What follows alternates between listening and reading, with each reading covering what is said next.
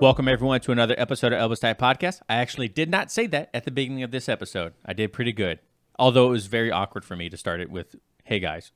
It was good, though. You did fine. I appreciate that. Today's episode, though, let me tell you, holy crap, what a game changer this one is. John, how was that? It was awesome. And for you guys out there and women who buy supplements, this is probably the one you want to listen to, especially when you're trying to, optimize your health and you want to feel better and you want to have energy. I think he's hitting all of that right here. Yeah, today we have Dr. Neil Morris. He is a natural pathogen, right? Naturopathic. Yeah, naturopathic doctor down in Arizona. And he is just incredible wealth of knowledge about everything. It was so good. We just got done talking to him after the interview, probably about 5-10 more minutes, and I realized how messed up my body might actually be. So John's going to give me his homeopathic doctor's number, and I'm going to go get some blood work done, man, because this guy talks about some stuff where I didn't even know anything about. Well, obviously because he's a doctor, but I didn't even think about these signs of low T, ways to improve your recovery, your mood, just everything. It was so good. If you guys got to listen to this whole episode. It's more of the medical side than it is the jiu-jitsu side. We do talk about a little bit more of the jiu-jitsu, but I really wanted to get him on to talk about his injection therapy and hormone. What is it called? Hormone therapy, basically. Yeah, hormone therapy. And he dives deep into the first thing you should do before you go see or before you get stem cells or any kind of regenerative injections, you got to get your hormones in line. He always does blood work, and it was very, very inspiring to hear, and it makes me really want to go work with someone, so I think I'm going to go do it because I need to sleep better. Yeah, and if you ever wondered what the cost of stem cell is, and we talk about it in this podcast. Yeah, and he even kind of alludes to his price. It's unfortunately, a lot of stuff like this isn't covered under most insurance, but to me, it's your health. It's an investment in your body for longevity. So we need to go down to Arizona. Let's go. We got a lot of people down in Arizona that we're talking to that we need to go roll and get some injections. I'll book it. I'll book it. Scottsdale, here we come. Yeah, right. So, guys, all of his stuff is going to be down in the description below. If you guys want to go follow him on Instagram, check out his brand new office that he just opened up in Arizona, and it's a good one, man. I'm very, very excited for you guys to listen to this one. It's a game changer. So, hopefully, you guys enjoy. And remember, send us a patch. We got a patch in the mail. I put it in our frame, and then it fell once I put it in the frame, so you can't see it right now. But thank you guys. If you are sending us a patch, it's greatly appreciated. It was cool opening a piece of mail and having a nice note from someone that listens to the show and their appreciation for us. So send us a patch. I sent her a patch, and yeah, it's on our Instagram story if you guys want to see it. So, John, you got anything else? Nope, that's it. All right, guys. Enjoy. We'll talk to you later. Peace.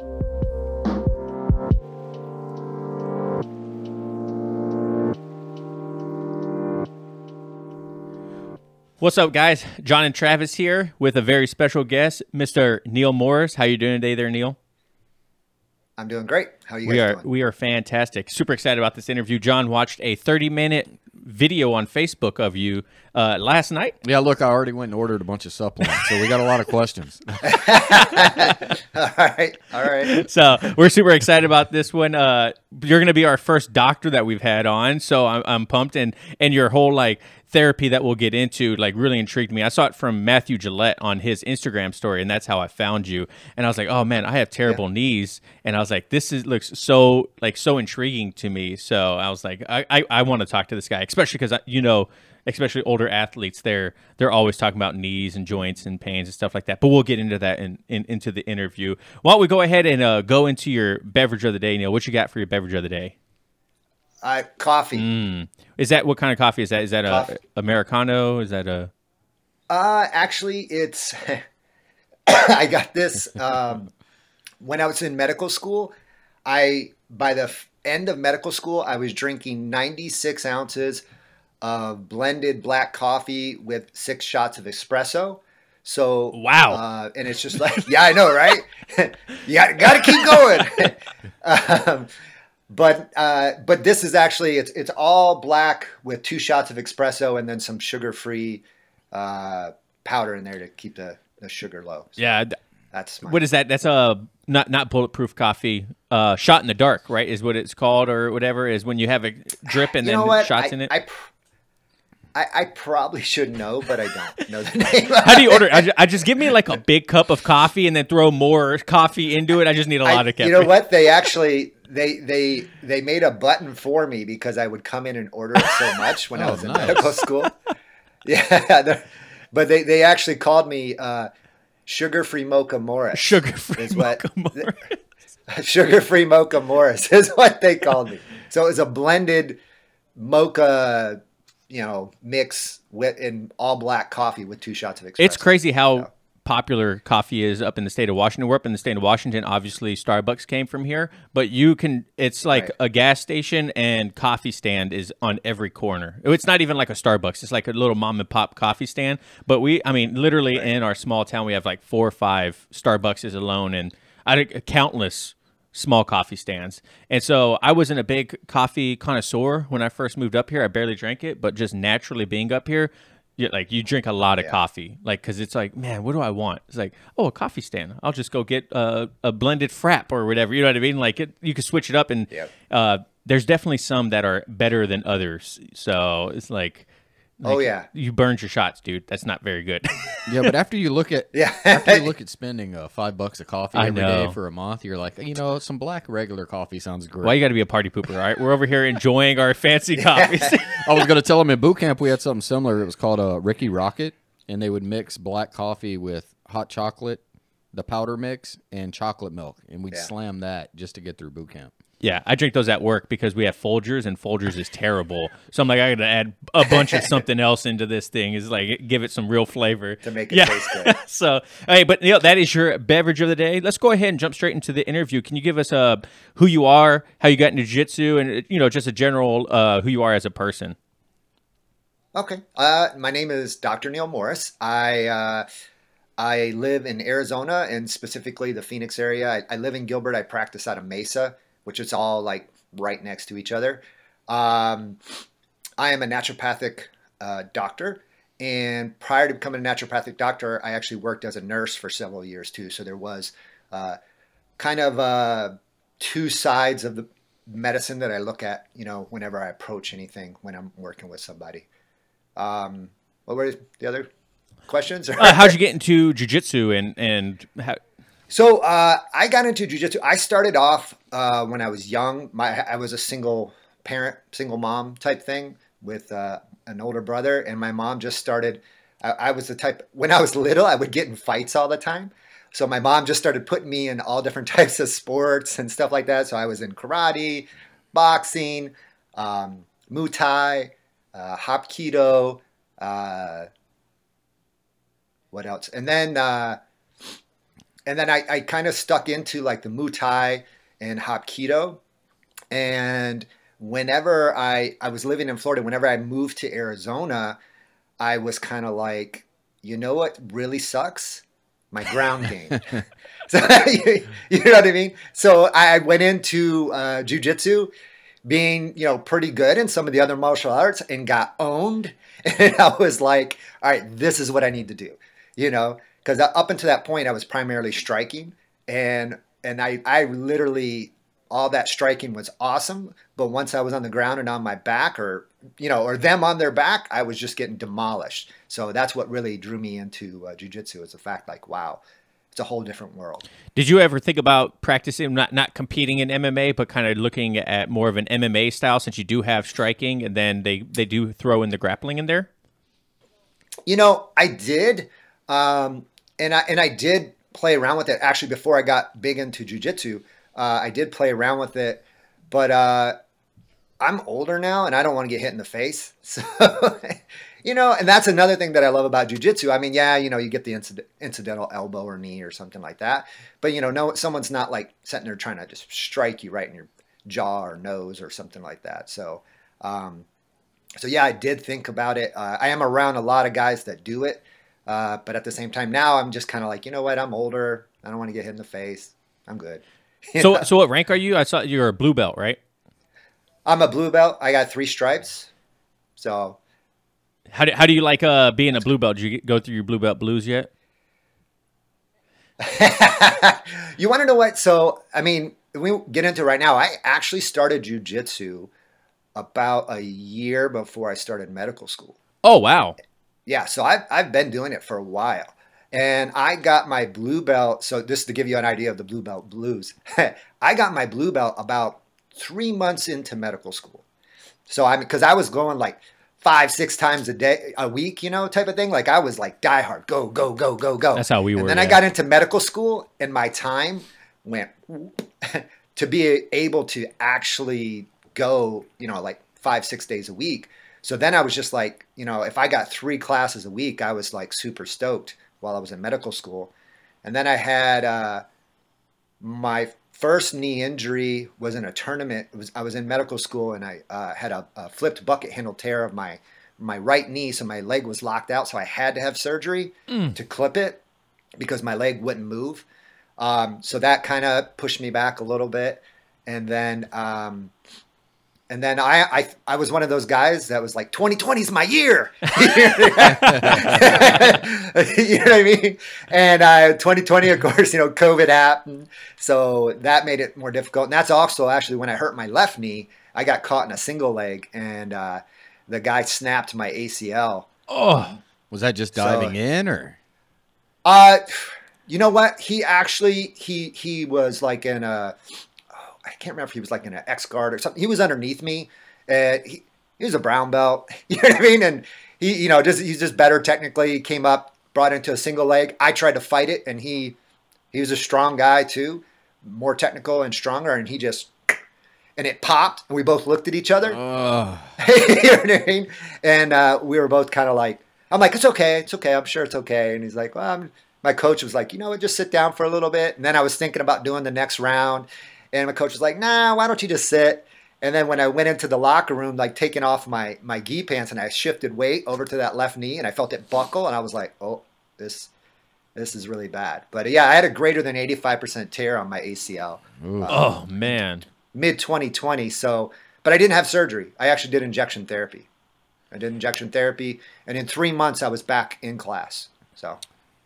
Yeah, I saw that you do this in injection therapy stuff, and like, can you go into like a little bit further detail of like what it is? What is it? How does it work? Yeah, is it kind of like what Joe Rogan talks about, the stem cells? Is it like that, or it's a lot like that? Okay, so it's all the key around the injection therapy that I do, and there's other people that do it too, is making your body heal itself.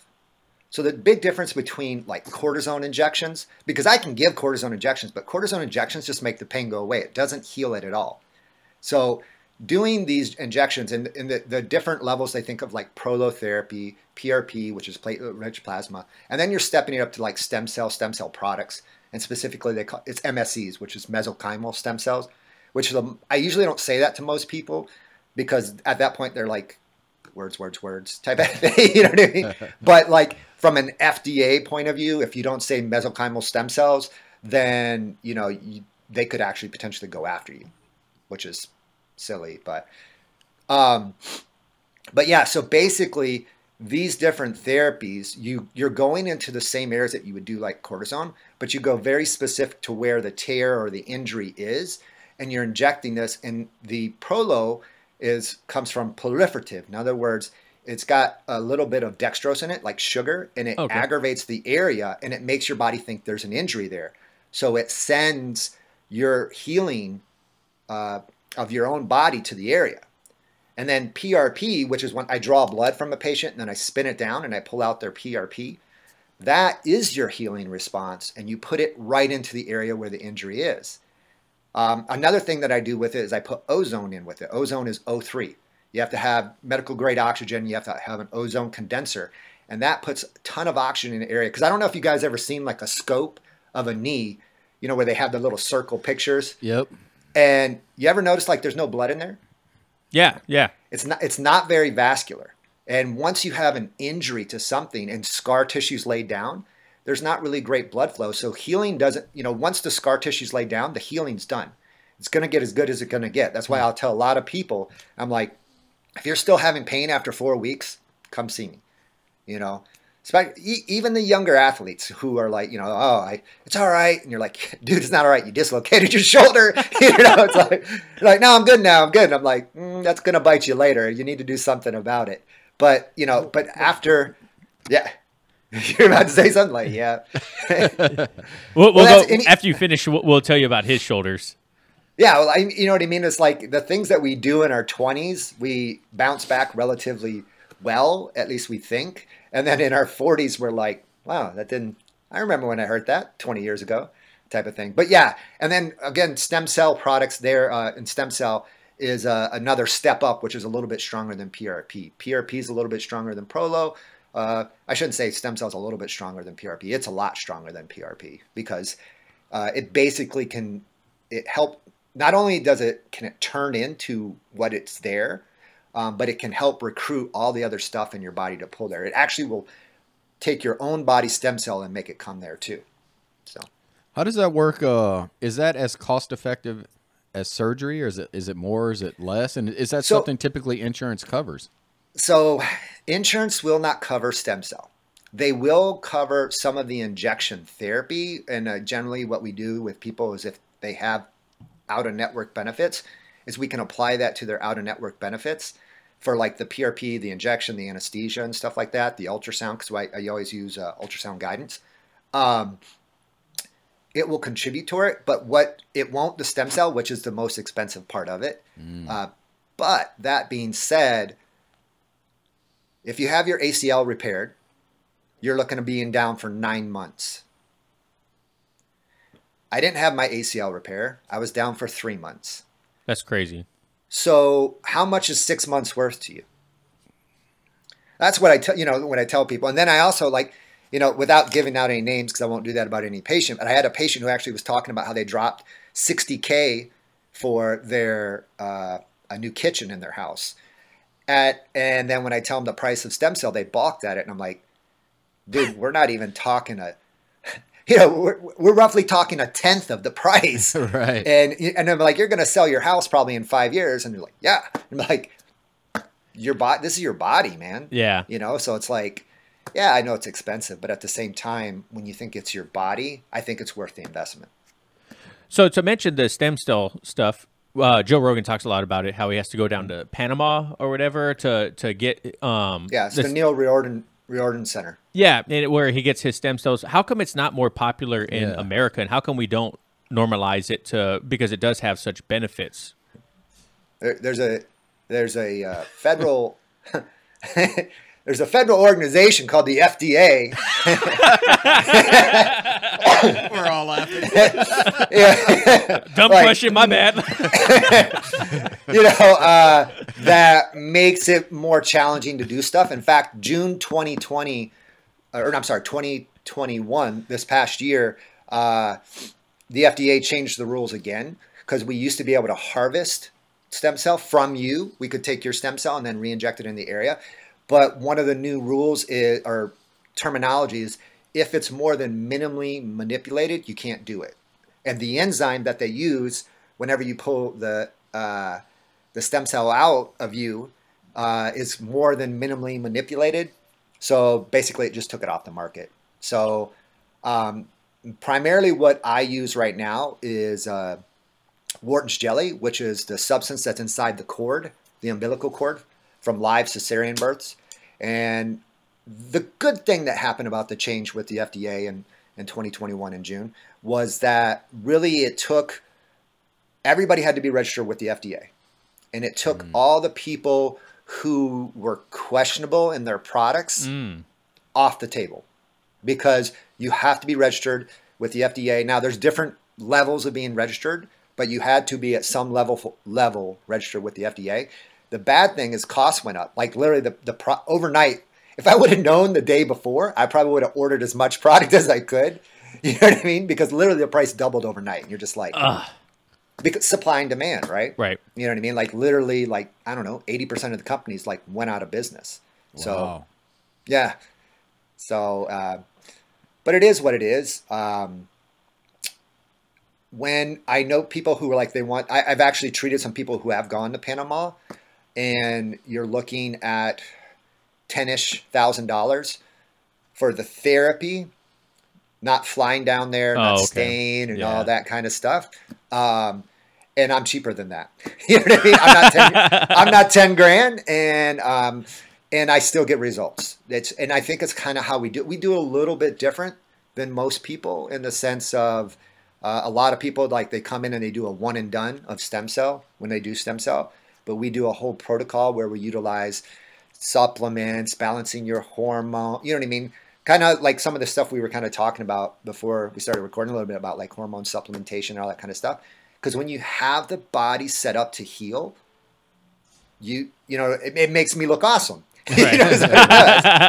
It's like, but really, because there's a lot of things that go on with, like I had a diabetic patient that came to me who wanted stem cell. And I said, we got to get your diabetes under control first. And they didn't want to. And they're like, I have the money, I don't care, da da da. And I was like, it's not going to work because the diabetes. Part of the reason why they get like sores on their feet and stuff like that is because they don't heal well. So they get a little nick on their feet and then they don't heal well. So why are you going to spend thousands of dollars on stem cell and then turn around? It's not going to work. Right. So I actually refused him, and he went somewhere else and he got it done. And guess what? It didn't work. So Imagine that. It's like you're a doctor. Yeah. It's like you know what you're talking about. Yeah, exactly. Like, what was that medical school for, right? This is okay. You just go on Google. You can find it on Google. It's all right. WebMD says. Yeah. And, on WebMD, you can always die, too, at the end. Yeah. It's like, it could be hiccups. It could be this. It could be this. Or you could die. Yeah. You're like, right. all right. I don't go there unless I want to be stressed out. Yeah. Yeah. Yeah, because it's going to tell you like worst case scenario. It's Yeah. like, oh, you have brain cancer, and you're like, what? Like, I stubbed my toe. I don't understand the correlation. Yeah, exactly. So you mentioned that you they took away stem cells of minor manipulation of one's own stem cells. Can you explain that? So how do you get stem cells? Is it the blood, like the blood withdrawal, and then you spin it down and you grab stem cells from there? Or is it like an umbilical? You go through their belly button? Or like how do you get How do we stem do it cells? now, or how did we do it? How did Or you do both? it? And then, yeah, both. So how we did do it is you would either get it from the bone marrow. So you would go into the bone and you would aspirate. It's kind of uncomfortable because it causes a vacuum inside your bone, but it doesn't last very long. Yeah, I know, right? And then the other way is adipose. Bone marrow is better with people who are younger. Bone marrow initially is better quality stem cell, but it decreases as we age. Whereas adipose is not as good initially as bone marrow, but it doesn't really change much throughout our years. So depending on their age, I would decide one or the other, or sometimes do both. Adipose, it basically looks like doing liposuction on a patient. Like when you see people and they're like, Yeah. it's very similar to that because you're basically taking the fat out. So you usually do it somewhere in the back or in the abdomen. I usually would do it in the back because in the abdomen, they could actually look and see it and it can freak them out. You know what I mean? Like if you see me sitting there doing that, you're like, that looks brutal. So they're not under for this, or you do a No, local anesthesia? I do local. Okay. I do local anesthesia. So they don't feel what I'm doing per se, other than you feel kind of like pressure and movement.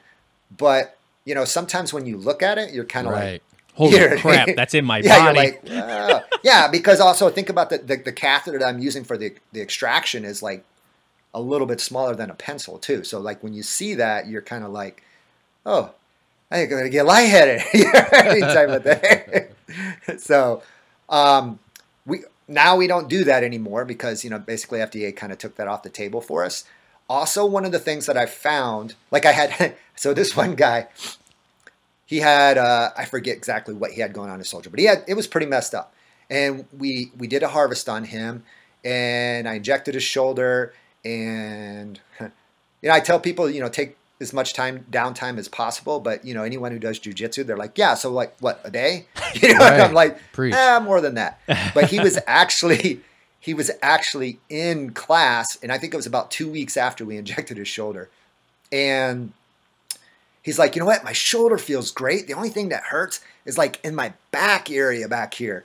And it was actually the harvest site was what hurt him.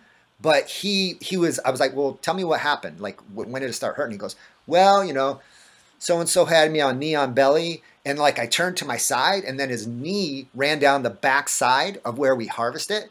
And whenever you harvest it, you're almost like separating the fascia, like the tissue in that area.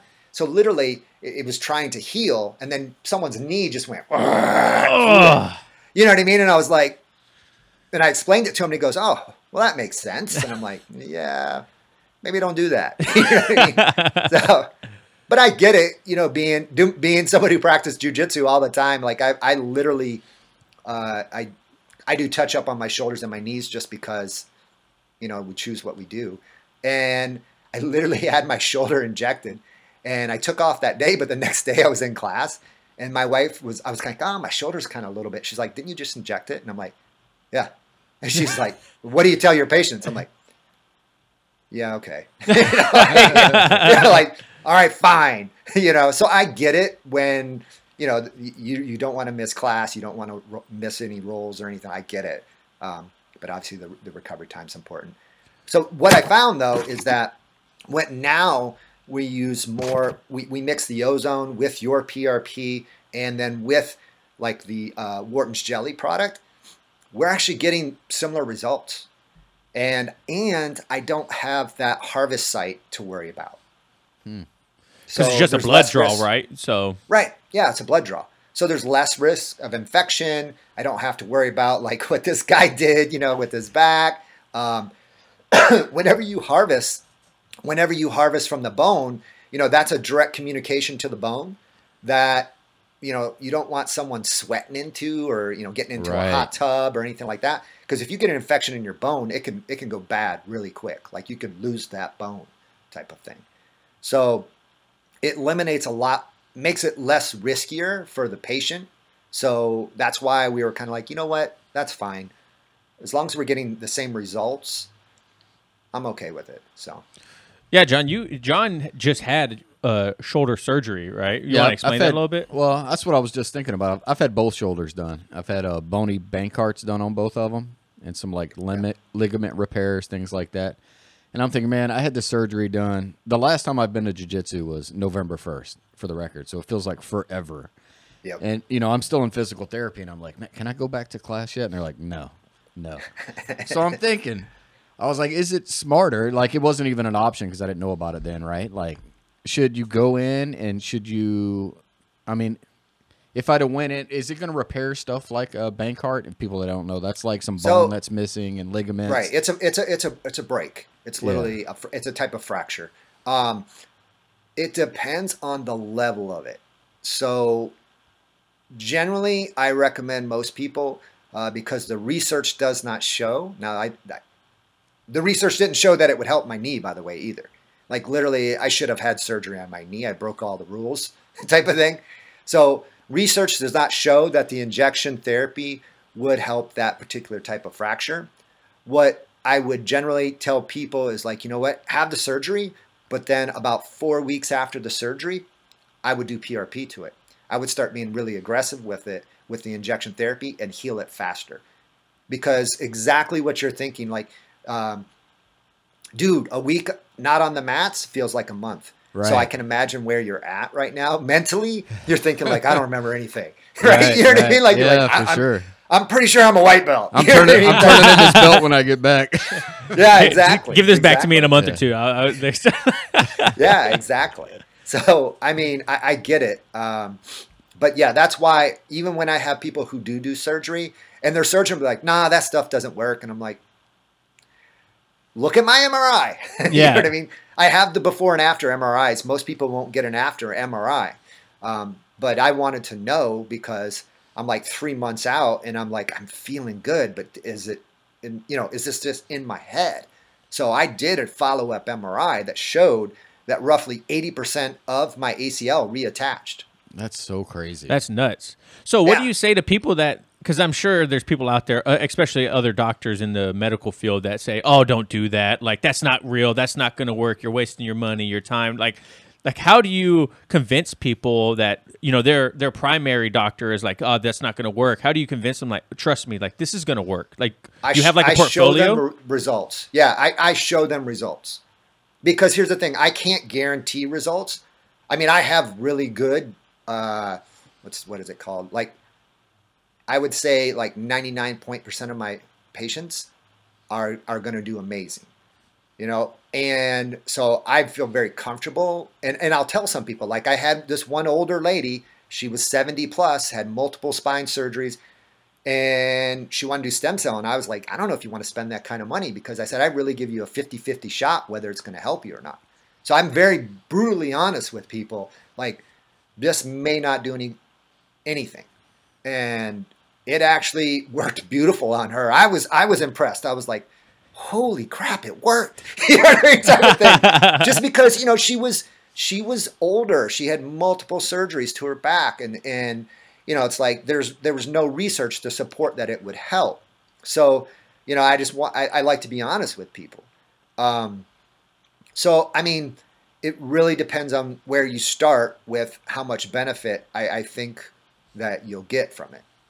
So what are the limitations on this hormone injection? Like, is there a certain area that you shouldn't do it in, or like you mentioned, like she's had multiple surgery on her back, you were kind of hesitant to do it. Like, what are the limitations that you're upfront with your clients? Like, this might not help. Well, number one, I look at the patient. Okay, so do they look like they have diabetes? Does it look like their cortisol is off? You know what I mean? We're not injecting actual hormones, but if their hormones are off, balancing their hormones first will help them heal better. Like I tell people, like what a lot of people don't realize is testosterone is a natural anti-inflammatory. So getting your testosterone, and it helps heal tissue. So actually getting your testosterone at an optimal level for you, not for an 18-year-old, not for an 80-year-old. Everybody has their own level. Getting your hormones balanced will make you heal better.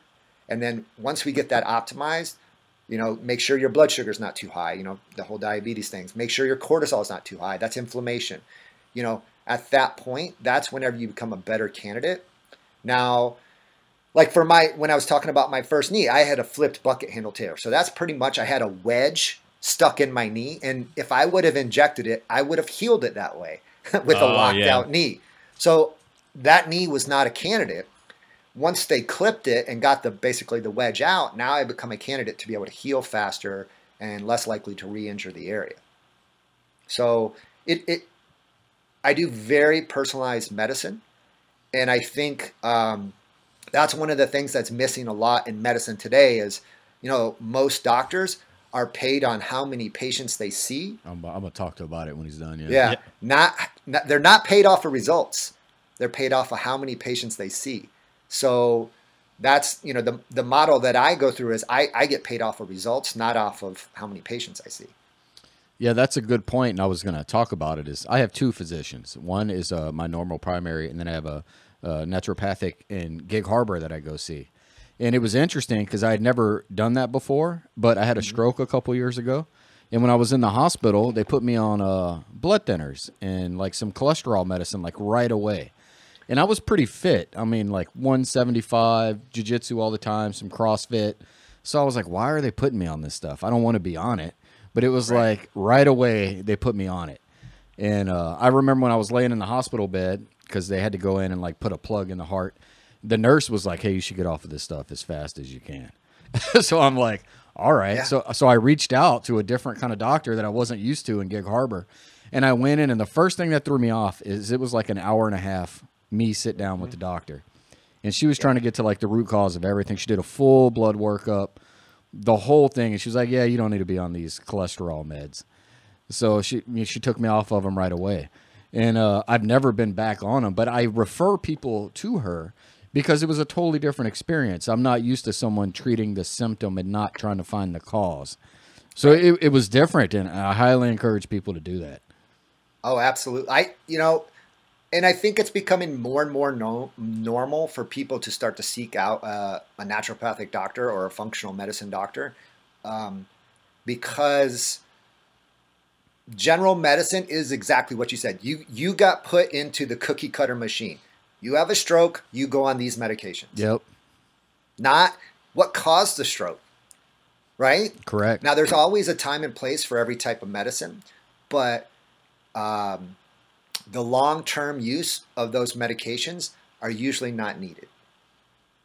If you eliminate the cause. So, like for you, do you know what kind of stroke it was? It was a birth defect. You know that flap that's supposed to close in the heart? So Yeah. I had ended up having like a heart aneurysm part of that had a blood clot in it, and the clot burst and went through that flap that should have been closed. Okay. Yeah. But I stayed on those blood thinners and the cholesterol reducer for probably about 2 months before I got off of them.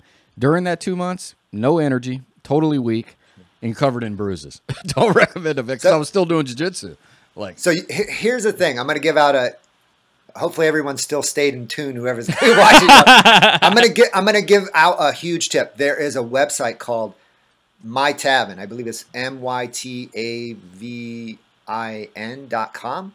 And what it does is you can put in the medications. I'm not making any money off of that or anything like that. Right. You can put in the medications you're on, and it will show you the vitamin deficiencies that it causes. Wow.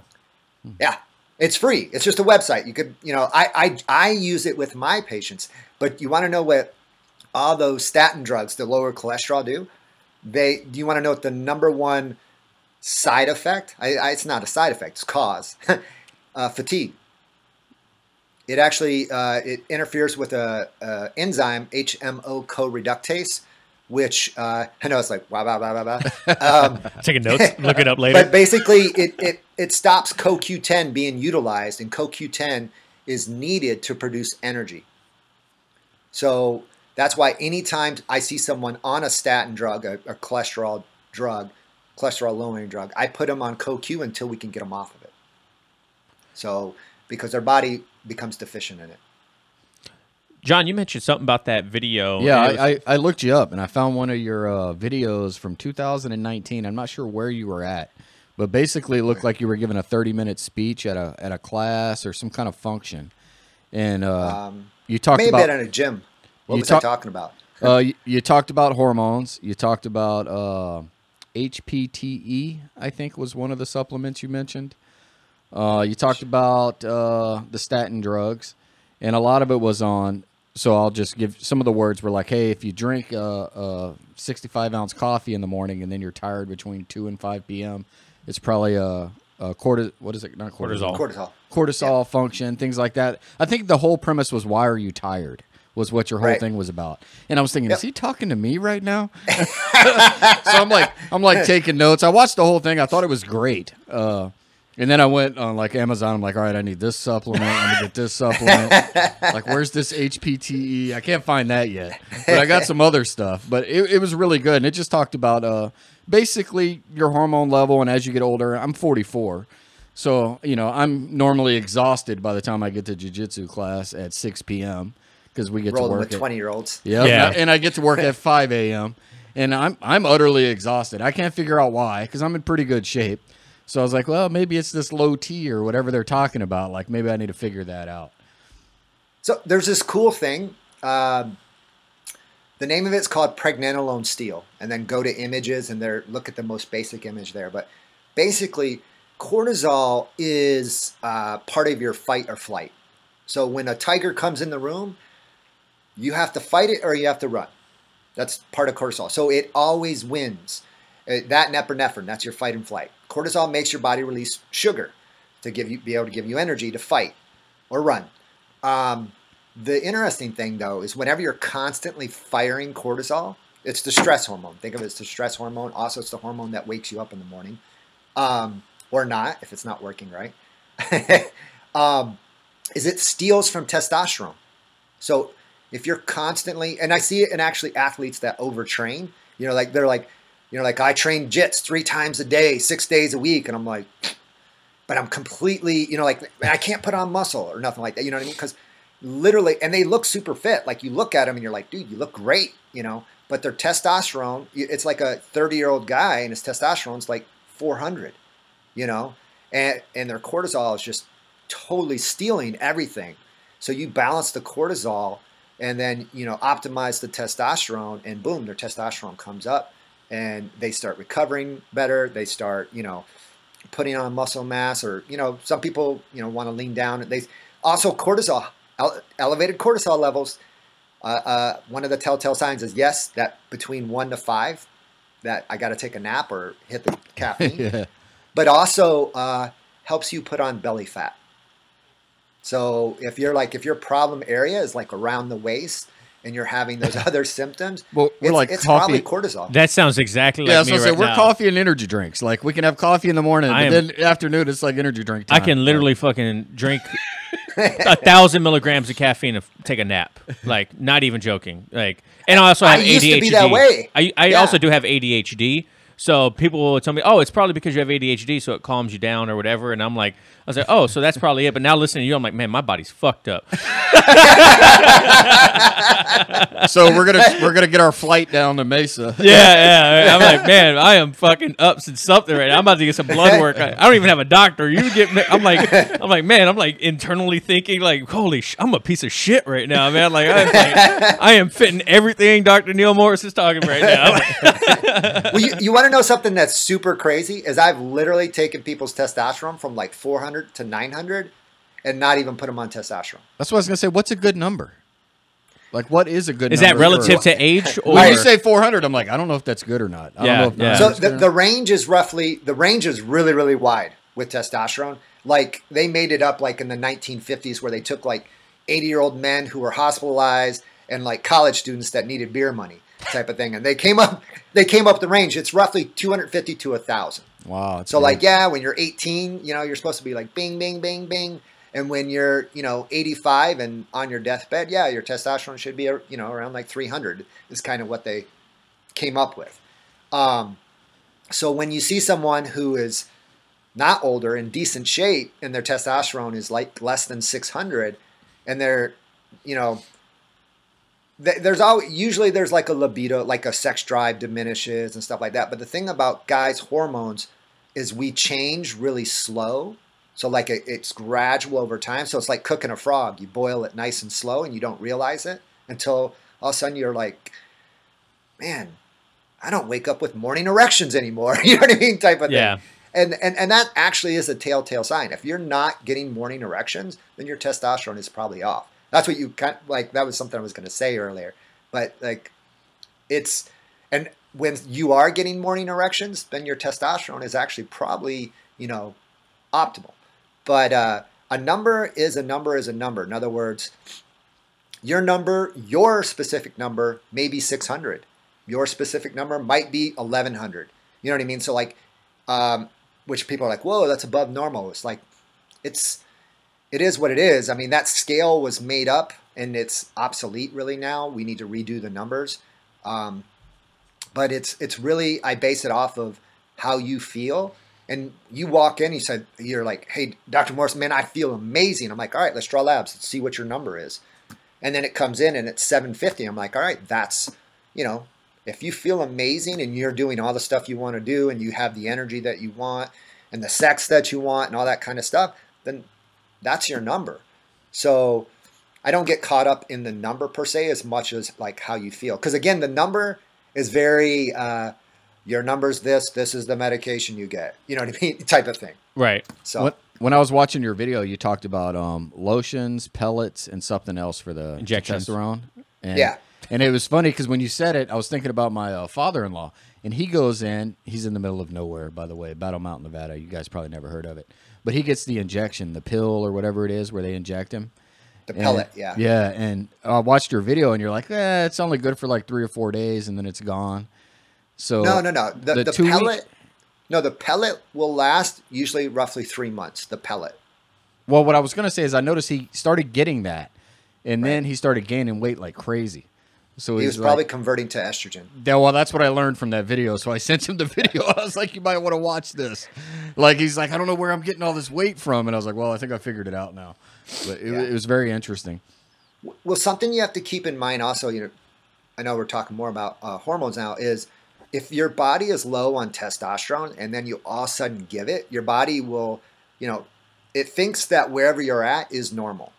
So then I suddenly give you extra testosterone, and then your body's like, whoa, man, this is too much. Even though it's still in the normal range, and it's like, all right, well, let's convert it over to estrogen or convert it to DHT, or let's increase sex hormone binding globulin and bind it up because this is way too much.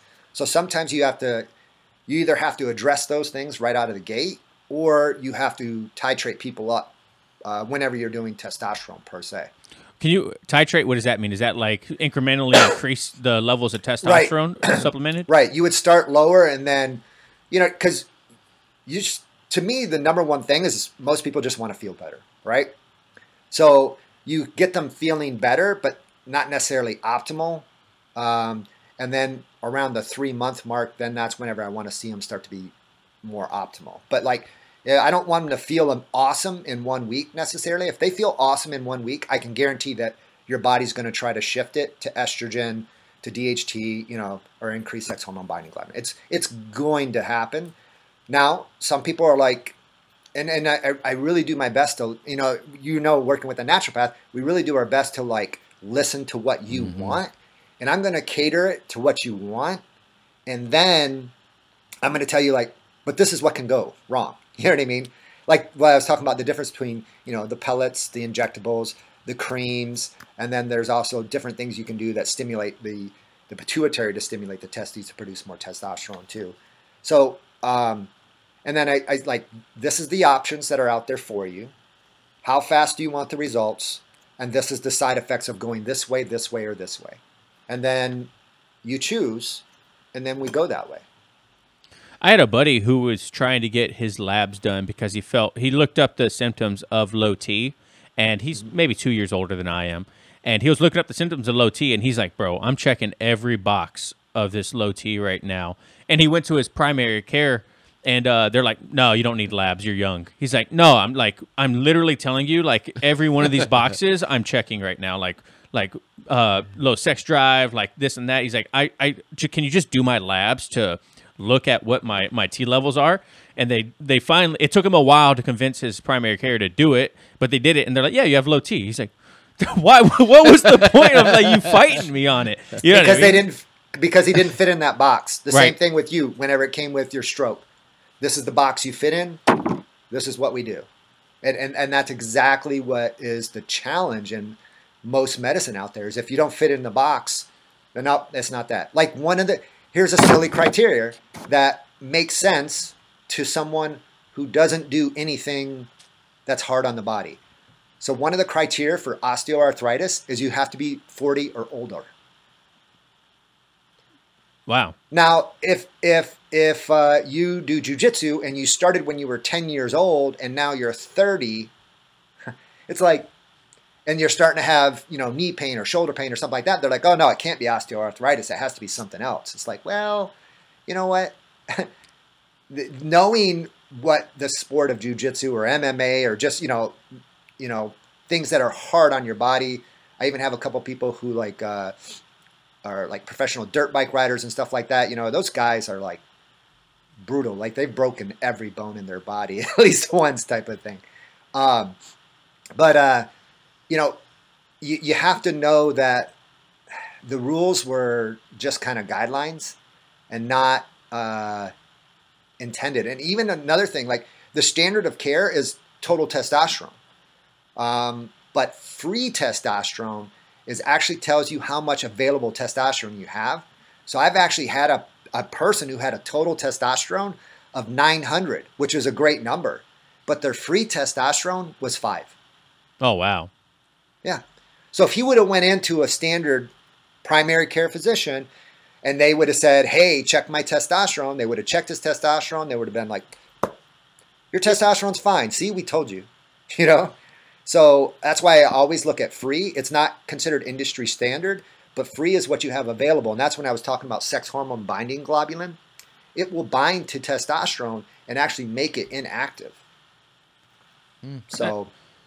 Man, I'm learning so much. Bro, I'm right now. if I was him, I'd be like, since you know so much, I'd be like, man, if I went to class and I had a great role, which I've had occasionally, I'd be like, that's it. I'm going to the lab. I need the blood drawn right now. Yeah. I need this peak performance all the time. Yeah, that's pretty funny. So, what supplements would you recommend for just your typical We talking about jiu-jitsu athlete? OTCs?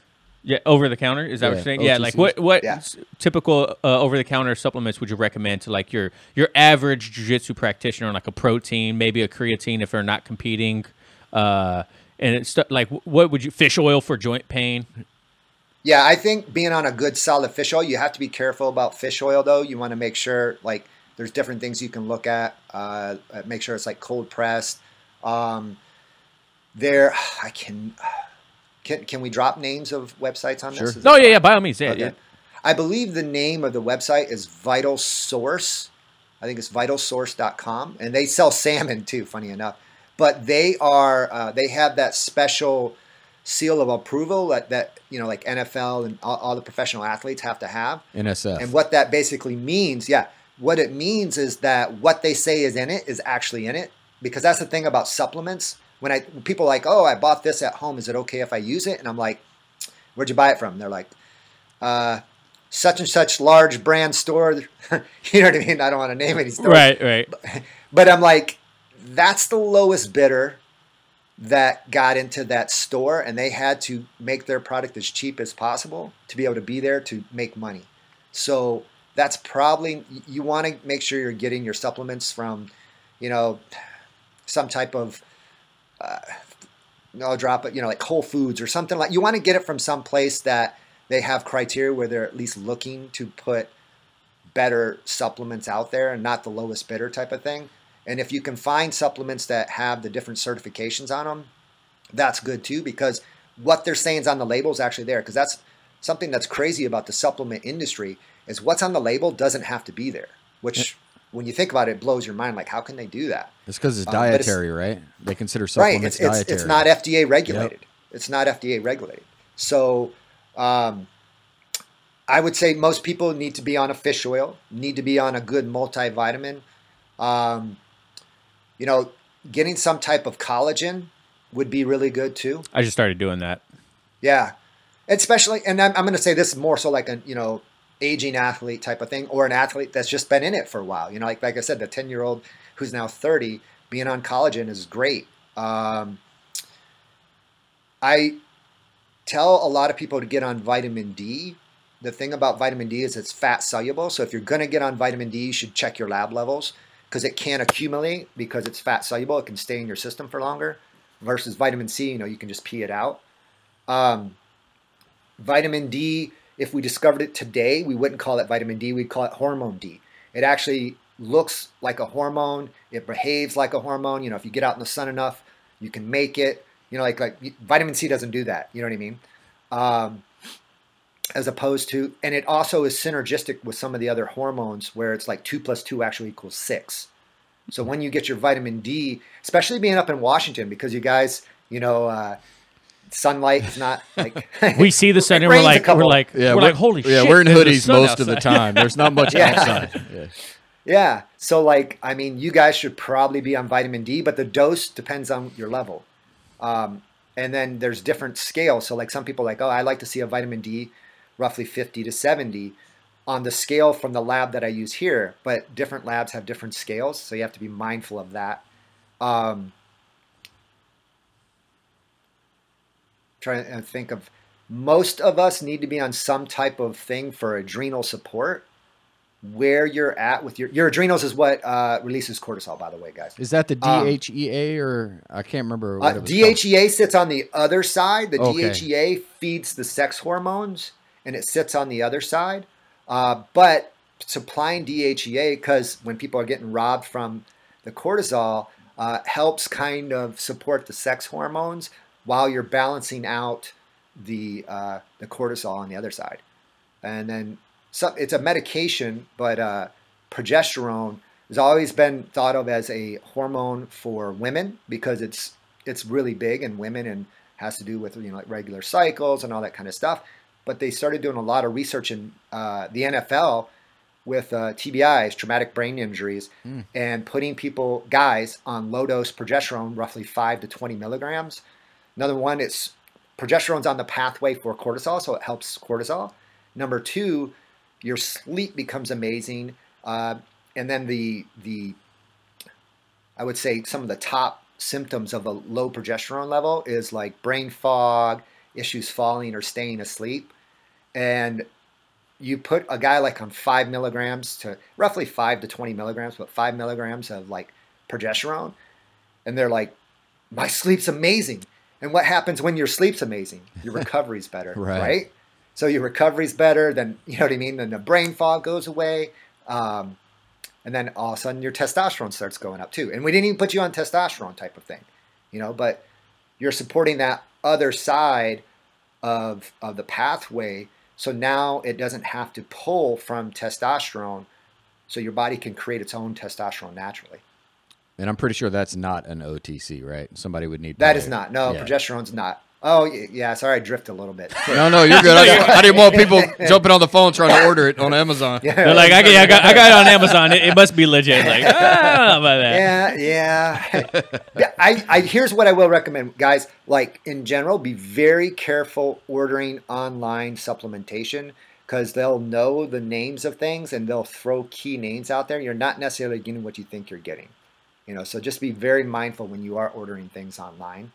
That's why I would tell, like, before you would start something, I would say, listen, you know what? Go and talk to your naturopath, because they're going to tell you like X, Y, Z. And a specific thing, going back to like the vitamin D, I had a patient who came in and their vitamin D level was 30, which the range on my scale is 30 to 100. And they're like, I just bought this vitamin D. Is it okay if I use it? I'm like, yeah, I hate throwing out supplements. So he used it for 3 months, the vitamin D that he bought from, you know, such and such place. Came back in. We rechecked his vitamin D in 3 months. His vitamin D was 29. Oh, wow. That's crazy. I told him, throw it out. Well, first off, I said, dude, did you even take this? And he's like, I took it, man. I'm like, listen, dude, look at your labs. If either you didn't take it or your vitamin is complete crap. Yeah. You know what I mean? He goes, I took it. And I'm like, all right, well, throw it out. So that's why I recommend people like really knowing, because you could just be wasting your money, you know? So let's see. Vitamin D, fish oils, which you're focusing on like omega-3. You don't need omega-6s. You don't need omega-9. So be very careful when you do get omegas. You don't need extra omega-6 or 9. Good multivitamin. Some form of adrenal support all of us need. Before you just jump on one, though, I would tell you to almost get some labs. Even though it's over the counter, you can get it over the counter, because different types of adrenal support, depending on where you're at in your life and your stress level. Sometimes you take it in the morning, sometimes you take it at night. You know, it just depends. But most of us do need to be on some form of adrenal support. And if you have any doubts, always talk to your naturopath, right? Like, just yeah. So one thing that a lot of people talk about in jiu-jitsu is the mental stimulation of like problem solving, right? Like you're problem solving on the fly and whatnot. What do you feel you have more difficulty with in problem solving, whether it's your patients or like a role in jiu-jitsu? Where do you think that you are having the hardest time with? I don't think, well, I mean, obviously there's always the patient where you're kind of like, dang, you're messed up. Like, this is going to be a good one if I get this. Yeah, exactly. That literally, like, I'm going to have to phone a friend on this one. You know what I mean? You always come across those. Not very often, but you do come across those. See, the thing about medicine and jiu-jitsu is they're the same but different at the same time. You know, there was a meme that went around that's saying, you know, it takes longer to become a black belt in jiu-jitsu than it does to become a doctor. And I agree with it and disagree with it. And what I mean by that is, if you want to become a black belt in jiu-jitsu and you're going to dedicate, let's see, I did 120 credit hours a year in medical school, plus the study time that's involved in it. You know, roughly, I forget, there's something like doctorate level classes. It's like for every 1 hour, you're supposed to put like 4 hours of additional study time and all that. If you would devote that kind of time, you know what I mean, to jiu-jitsu, yeah, you could knock it out pretty fast to get to a black belt. But we're talking about, you know, hitting minimal 2 classes a day, you know, 6 days a week, grinding, you know, and that's kind of like how medical school is, where it's like, That's why I was on so much coffee. I was talking about the 96 ounces of coffee, 6 shots of espresso. I would go to bed at midnight and I would get up like at 4:30 a.m. And I just kept repeating. So that's why I was just strung out on caffeine. So, I mean, they're similar in the things like if you want to excel, you got to put time in. You have to. And that's why, like, if I stopped practicing medicine since November and then just started today, like you're talking about with jiu-jitsu, I would be like, whoa, you know. So, and that's the thing, you know, like jiu-jitsu is like 1 week's a month. You know what I mean? Like you miss a class, you're like, holy crap. And you're like, you feel off, you know, until you kind of find your flow again. So they're similar, but at the same time, like, you know, different. What I really love about jiu-jitsu is the art of being comfortable with being uncomfortable. That's you know, and that's why I have my kids in it, because in this day and age, we're not, you know, it's all about like, oh, we don't want little Johnny to feel upset. Like, no, little Johnny needs to feel upset and see what the hell he's going to do about it, right? Yeah, for sure. You're like, is he going to freak out or is he going to stay calm and figure it out? So they are different. And when it comes to jiu-jitsu, it depends on who I'm rolling with, right? You know what I mean? If I'm rolling with someone with a lower skill level than me, then I'm like, all right, I'm going to try some cool stuff. I saw this on YouTube. Let me see if it actually really works. Nope. All right. Someone the same level where you get to kind of see what your game is like. And then someone that's, you know, higher than you where you're like, all right, I just want to see if I can survive. And those are the ones that, you know, I feel like you learn the most from, you know, rolling with an upper level belt that, you know, their skill level is next level, because that's where, you know, if I can escape XYZ from a brown belt, then dude, whenever I go and compete, you know, I'm solid, you know. So I actually enjoy that, rolling with the upper level belts, because they really expose your weaknesses. And, you know, depending on how nice they are, maybe they'll let you get part of the way there and then destroy you, or maybe they're just setting you up, right? You know what I mean? Like, you're like, hey, I'm going to let you think of this, then I'm going to, you know, this type of thing. But yeah, they're totally two different animals, but at the same time are, to be good at both, you have to put in the time. That's truth right there. Putting in the time. Yeah, I think a lot of people overlook time in. Very similar to you, John and I, when we were our white belts, we were also overseas in Japan for work for 3.5 months, and it was, God, 4 or 5 times a week. Solos on Sundays by ourselves, watching like Rory Dean on YouTube, practicing the moves, right? And the second we got our blue belt, John's already retired from jiu-jitsu. Yes. You know what I mean? He's like he hit the pinnacle. He's all good over here. But it's like, if you have a goal, right, and whether it's medical school or getting your blue belt or whatever, you got to put the time in. It's not going to just come to you without you putting the work in. And jiu-jitsu really, like you said, to your point, exposes your weaknesses. And if you're not at that point yet, well, I'm sorry, you just got to put more work in. Like, there's no like way around it. Like, we're physical, practical application of the technique is exactly what you need to show in order to get there, you know. And I'm in college now too, and if I can make 2 nights a week, I'm pumped. You know what I mean? So, Yeah. But it's like I'm writing, you know, papers. They're not. It's not medical school we talked about before, right? But you know, I'm like, Yeah. I have 2 papers due today. I finished one luckily, but I have 1 more paper due, and then I have 2 papers due next week. And so it's like, they're not going to get done themselves. Unfortunately, I have to set my priorities, and whether it's my schoolwork, my family, jiu-jitsu, right? Like it's hard to juggle all those. I could only imagine trying to train while you were in medical school, because like you just said, like, you took up so much freaking time, man. I would go to class in my gi pants, and people were like looking at me. I'm in medical school. I have my gi pants on. I'm flip-flops. Got flip-flops and gi pants on. People are like, who is this weirdo? And I'm like, I'm going to cut out of here. And my coach already knew, like, I apologize, because, you know, I hate coming to class late. You know, Right. it's disrespectful. But he knew I was coming from literally like medical school. So I would come in like, you know, 5-10 minutes late type of thing. He'd be like, yeah, you can come on in. And because he knew, and he just knew that I just wanted to make class. You know what I mean? That's why I was just like, just want to be in here. I don't want to go backwards type of thing. So, yeah, it's challenging.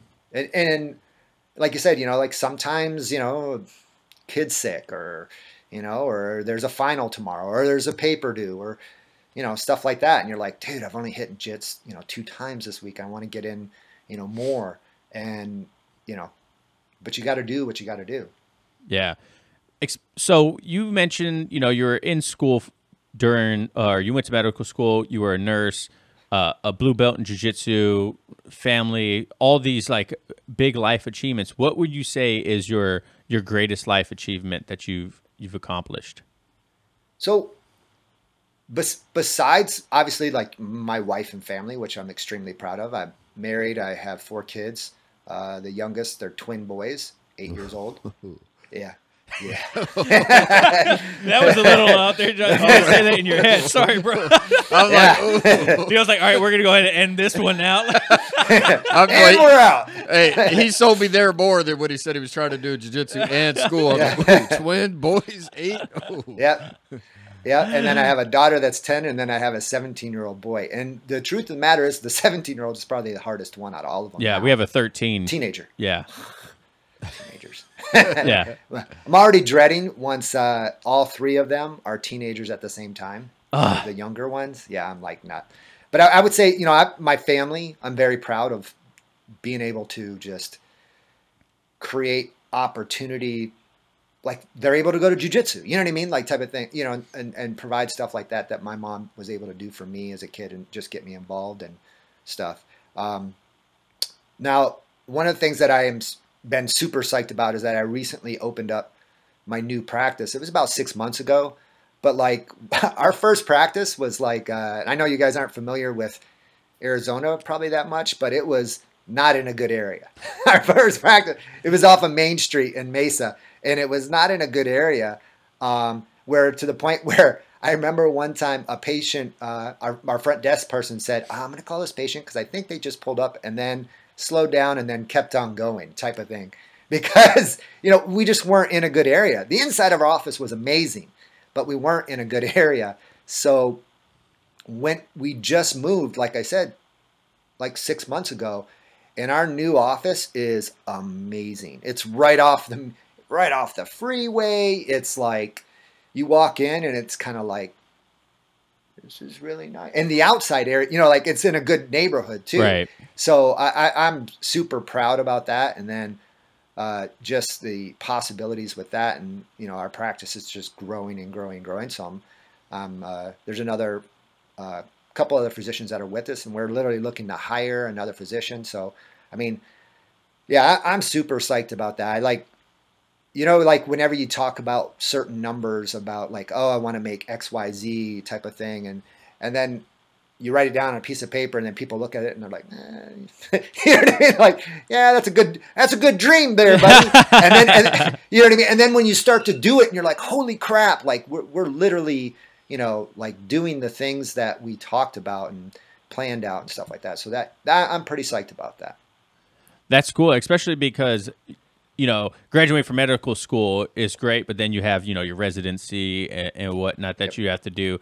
And then you finally get to open your own practice. I can only imagine like the journey that you went through in your head, like, holy crap, like I'm opening the doors to this like badass facility that is mine. Like, like I could only imagine, like, it's like when I bought my first house, I was like, holy shit, this is my house. You know what I mean? Like, let alone like I wasn't a doctor, but it's like, it was such an accomplishment to see just like the journey of me joining the Navy and then like being a single guy. I met my wife and it's just like, now we have kids and I'm just like, holy crap, man. It's so cool to to look back and in retrospect, you're like, man, what a life, One day I would love to open up my own business. We're trying to turn this podcast into a business. That'd be pretty cool one day. But, it's like, that's badass, man. I'm super excited for you. We need to go down to Arizona. John and I go to Scottsdale. Come on down. I go to Scottsdale to vacation. My dad lives in Kingman, so yeah. Well, Scottsdale. Go to Scottsdale. It's closer. There's nothing in Kingman, anyways. Yeah, I was about to say. So yeah, you guys come to the area. I mean, Arizona has also like a ton of amazing jiu-jitsu athletes. Have you done the Globetrotters stuff there in Arizona yet? No, I haven't. You should look that up. They have a camp coming up right now, actually. Michael Carrier's gym, I don't know what city his gym is in, but it's usually hosted there. And it's, the traveling black belts. They travel all around the world, and they do seminars and whatnot. Yeah, And, I actually did see that. I think it's coming up in April. And they were just saying that they still have spots open for it. So you should check it out because it's probably just a couple hour, maybe not even a couple hour drive for you. And it's, like Preet Michelson is usually there, and like a bunch of high level black belts, and they put on a 3-day seminar of multiple classes. And I've been wanting to go because one of our buddies he went there, and I was like, dude, that is so cool. I've never heard of it. So check it out. It's pretty badass. Every year they have it in Arizona. I think multiple times a year. So yeah, dude. You want talking about something else that's super cool, like working with some of the athletes that I get to work with, and I can talk about the ones who make posts, but like, now I can't remember his last name. Oh, Hedges Libre. Oh, wow. So he actually did not compete for 3 or 4 years, and I met him. He was the coach of my coach. And I was introduced to him. And my coach was like, told Hedges, he's like, hey, you should go see Dr. Neil Morris because like he's getting really awesome results. And I treated him. I did injection therapy on him, and he just competed. Like I said, it's been 3 or 4 years since he's competed because of injury. And I treated him, and he actually competed in the over there in Italy, and he won gold. Oh, wow. And yeah, so he gave me a little flash of credit there. But like, working with these like high-end athletes like this that are like known people, and it's kind of like, man, this is cool. You know what I mean? Like, it's like you're like, can I take a picture with you? It's like, type of thing. It's like, so yeah, it's like, that's something that's, I say was just really cool is like the doors open with, these people that like, you sit there and look at their videos, and then they're like, hey, can I get an appointment with you? And you're like, what? Yeah. You're like, hell yeah. So that's something that, is really, really cool. So that's cool, man. Yeah. That's kind of like with the podcast. We get to talk to some amazing freaking people from around the world, people that I've been like following since day one. That we paid to watch on our phone. Exactly. You know what I mean? Yeah. And so now we're like having conversation, like we still talk to them outside of the podcast and, catch up with them every once in a while. And I'm like, dude, it's just crazy to think just how willing people are to help each other in the community and to talk about jiu-jitsu or promote something that helps people in jiu-jitsu. And it's so inspiring because it really, it lets you know that, like, don't be afraid to ask questions. Don't be afraid to go to other people. You know what I mean? Like, everyone wants to help each other for the most part. I mean, we have those people out there that don't want to do it. You know what I mean? But, people posting about your business saying, hey, make sure you guys check this guy out or whatever. Like, it's got to be like, I remember the first time someone commented on our stuff or shared one of our things that we had on the show, and I was like, holy shit, they said something to us. You know what I mean? Like, they responded to me. Like, it was kind of cool. It's like, it's the small things, when you put your hard work into it and then people start recognizing it, it's inspiring to keep going with it. So, but John, you got anything else? I don't, man. I got a shopping list. That's about all I got. His wife was blowing him up while he was if you guys want to, if you have any lab work or anything like that, shoot it over to me. I'll go through it. Oh, hell yeah. I'll help you, Where would be a good place to do that if I didn't go to a primary care physician? Or is there like a website I can order labs from or something like that? You know what? There is a place where you can order them. How would you draw your own blood, though? I don't know. There are some labs that will let you go in there and actually pick what you want, like a la carte. I don't know if there's any in Washington. I know there's some in California. Because I do have some patients, because we can see patients telemed, that I have them get their labs drawn, and then we go through it over the phone or like this. and but I can't remember the name of it off the top of my head. I know the big one here is Bloodworks. Is the one Yeah, here. so that's probably one of them. They tend to be more local. That's why it's like it's hard for me to just to tell you like, hey, in Washington Gotcha. you go here, and Oregon you go here. You know what I mean? It's like because they're almost like state to state, or can even be not even the whole state. So there are ones I would encourage people, like if they were going to do something like that, to basically get on Google and just start searching to find the ones in the area where they make it like a la carte, and basically they have a doctor that's on there that actually orders it, because it has to be ordered by a doctor, but they have a doctor on staff that, you know, basically clears it to be ordered, type of thing. Well, good to know. I definitely, hearing you talk about all this stuff definitely makes me want to get my blood work done and see why. Maybe there's a reason why I'm always tired and I gained weight and it's hard for me to lose it right now. And there always is. Yeah, what do they say? It's just because you're getting older, Travis. No, it's normal. no, that's not true. That's not true at all. That's what they'll tell you, though. That's what they'll tell you. You're getting older. Yeah. Look, I've been 21 for 10 years, all right, or 21 years. So, but hey, Neil, if you had one piece of advice for a brand new white belt just starting jiu-jitsu, what would it be? Keep going. I think that, you know, don't stop. Keep going. It's a lot of fun. Yep. Put in the time. Just go as much as you can. I would, you know, if you could get in at least 5 days a week, then, you know, you're going to excel really, really fast. I think the most frustrating thing there is for a white belt is to go twice a week. And then like, I don't know why I'm not getting better. You know what I mean? You're like, you gotta put in the time. It's like, you know, to compare it to golf, whenever I was young and I wanted to get good at golf, I hired a professional coach, and he said, you have to swing your club a minimum of 100 times every day. Holy crap. And he said, that's how you get good. So it's just, I feel like in jiu-jitsu, if you want to get good, you want to, you know, excel, you got to go. You got to go as much as you can. You want to ask your chess question? He's a very intelligent man. Do you play chess? I have. I can't say that I'm like an avid chess player, but I am familiar with the game. Well, which color do you prefer, black or white? Black. There you go. Or do you find that you're a defensive player in jiu-jitsu? Do you attack more or defend more and then try to attack from the defense? So initially I started out attacking more whenever I was newer. And now I find, like, I played college football. So when I was a white belt, I went for a takedown, which was basically just a charge. Right.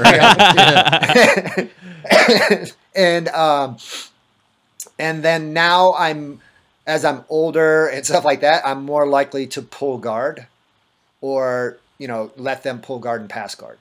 But yeah. So like I enjoy spider. I like to pull guard, get into spider, shoot for triangles. You know.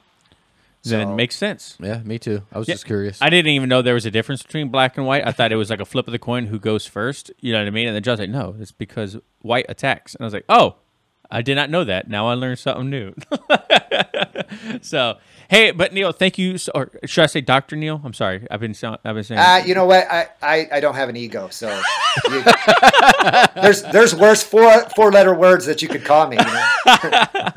Hey, so Dr. Neil Morris, thank you so much for coming on the show today. This was very insightful. I'm sure there's a lot of people out there that probably didn't even think about some of the things you were talking about or even knew about them, especially in the jiu-jitsu community and newer practitioners, because we try to focus around the newer practitioners. And injuries is definitely one thing that we always talk about. So if people want to follow you and see your journey through jiu-jitsu or talk to you about something, where can they find you at? So I'm on Instagram. It's Dr. Neil Morris, NeilMorris. I share my stuff from Instagram on the Facebook. I don't really get on Facebook. My wife gets on Facebook and tells me people are messaging me on Facebook, and I'm like, oh, maybe I should get on there. But yeah, I'm primarily on Instagram. Cool. You got a website that people can check out your stuff at? Yeah, our website, I would say, is not super awesome, but it is rhg.health. Oh, they did change the name. That's nice. It used to be the long name, right? Yeah, like the whole. It used to be well, yeah. Interesting story. I know we're closing it out, but we had to change our name because the FDA does not allow you to use the word regenerative. We used to be Regenerative Health Group. You can't use the word regenerative, and our malpractice said that if we didn't change our name, they were going to drop us. Oh my gosh. Yeah, so that's why we Restore Health. Good thing you pay all that money for the insurance, right? Yeah, exactly. Because the name is what could cause an injury, right? Yeah, it's like, that's so funny. Right. All right. Hey, well, Neil, thank you so much for coming on the show today. Thank you guys for watching at home or listening. Follow us everywhere, elbowstight.com, Elbows Tight on YouTube, Elbows Tight Podcast everywhere. You guys know the deal. And thank you guys for listening, and we'll catch you later. Remember, no oil checks here. All right, guys. Thanks. I just do that for Travis.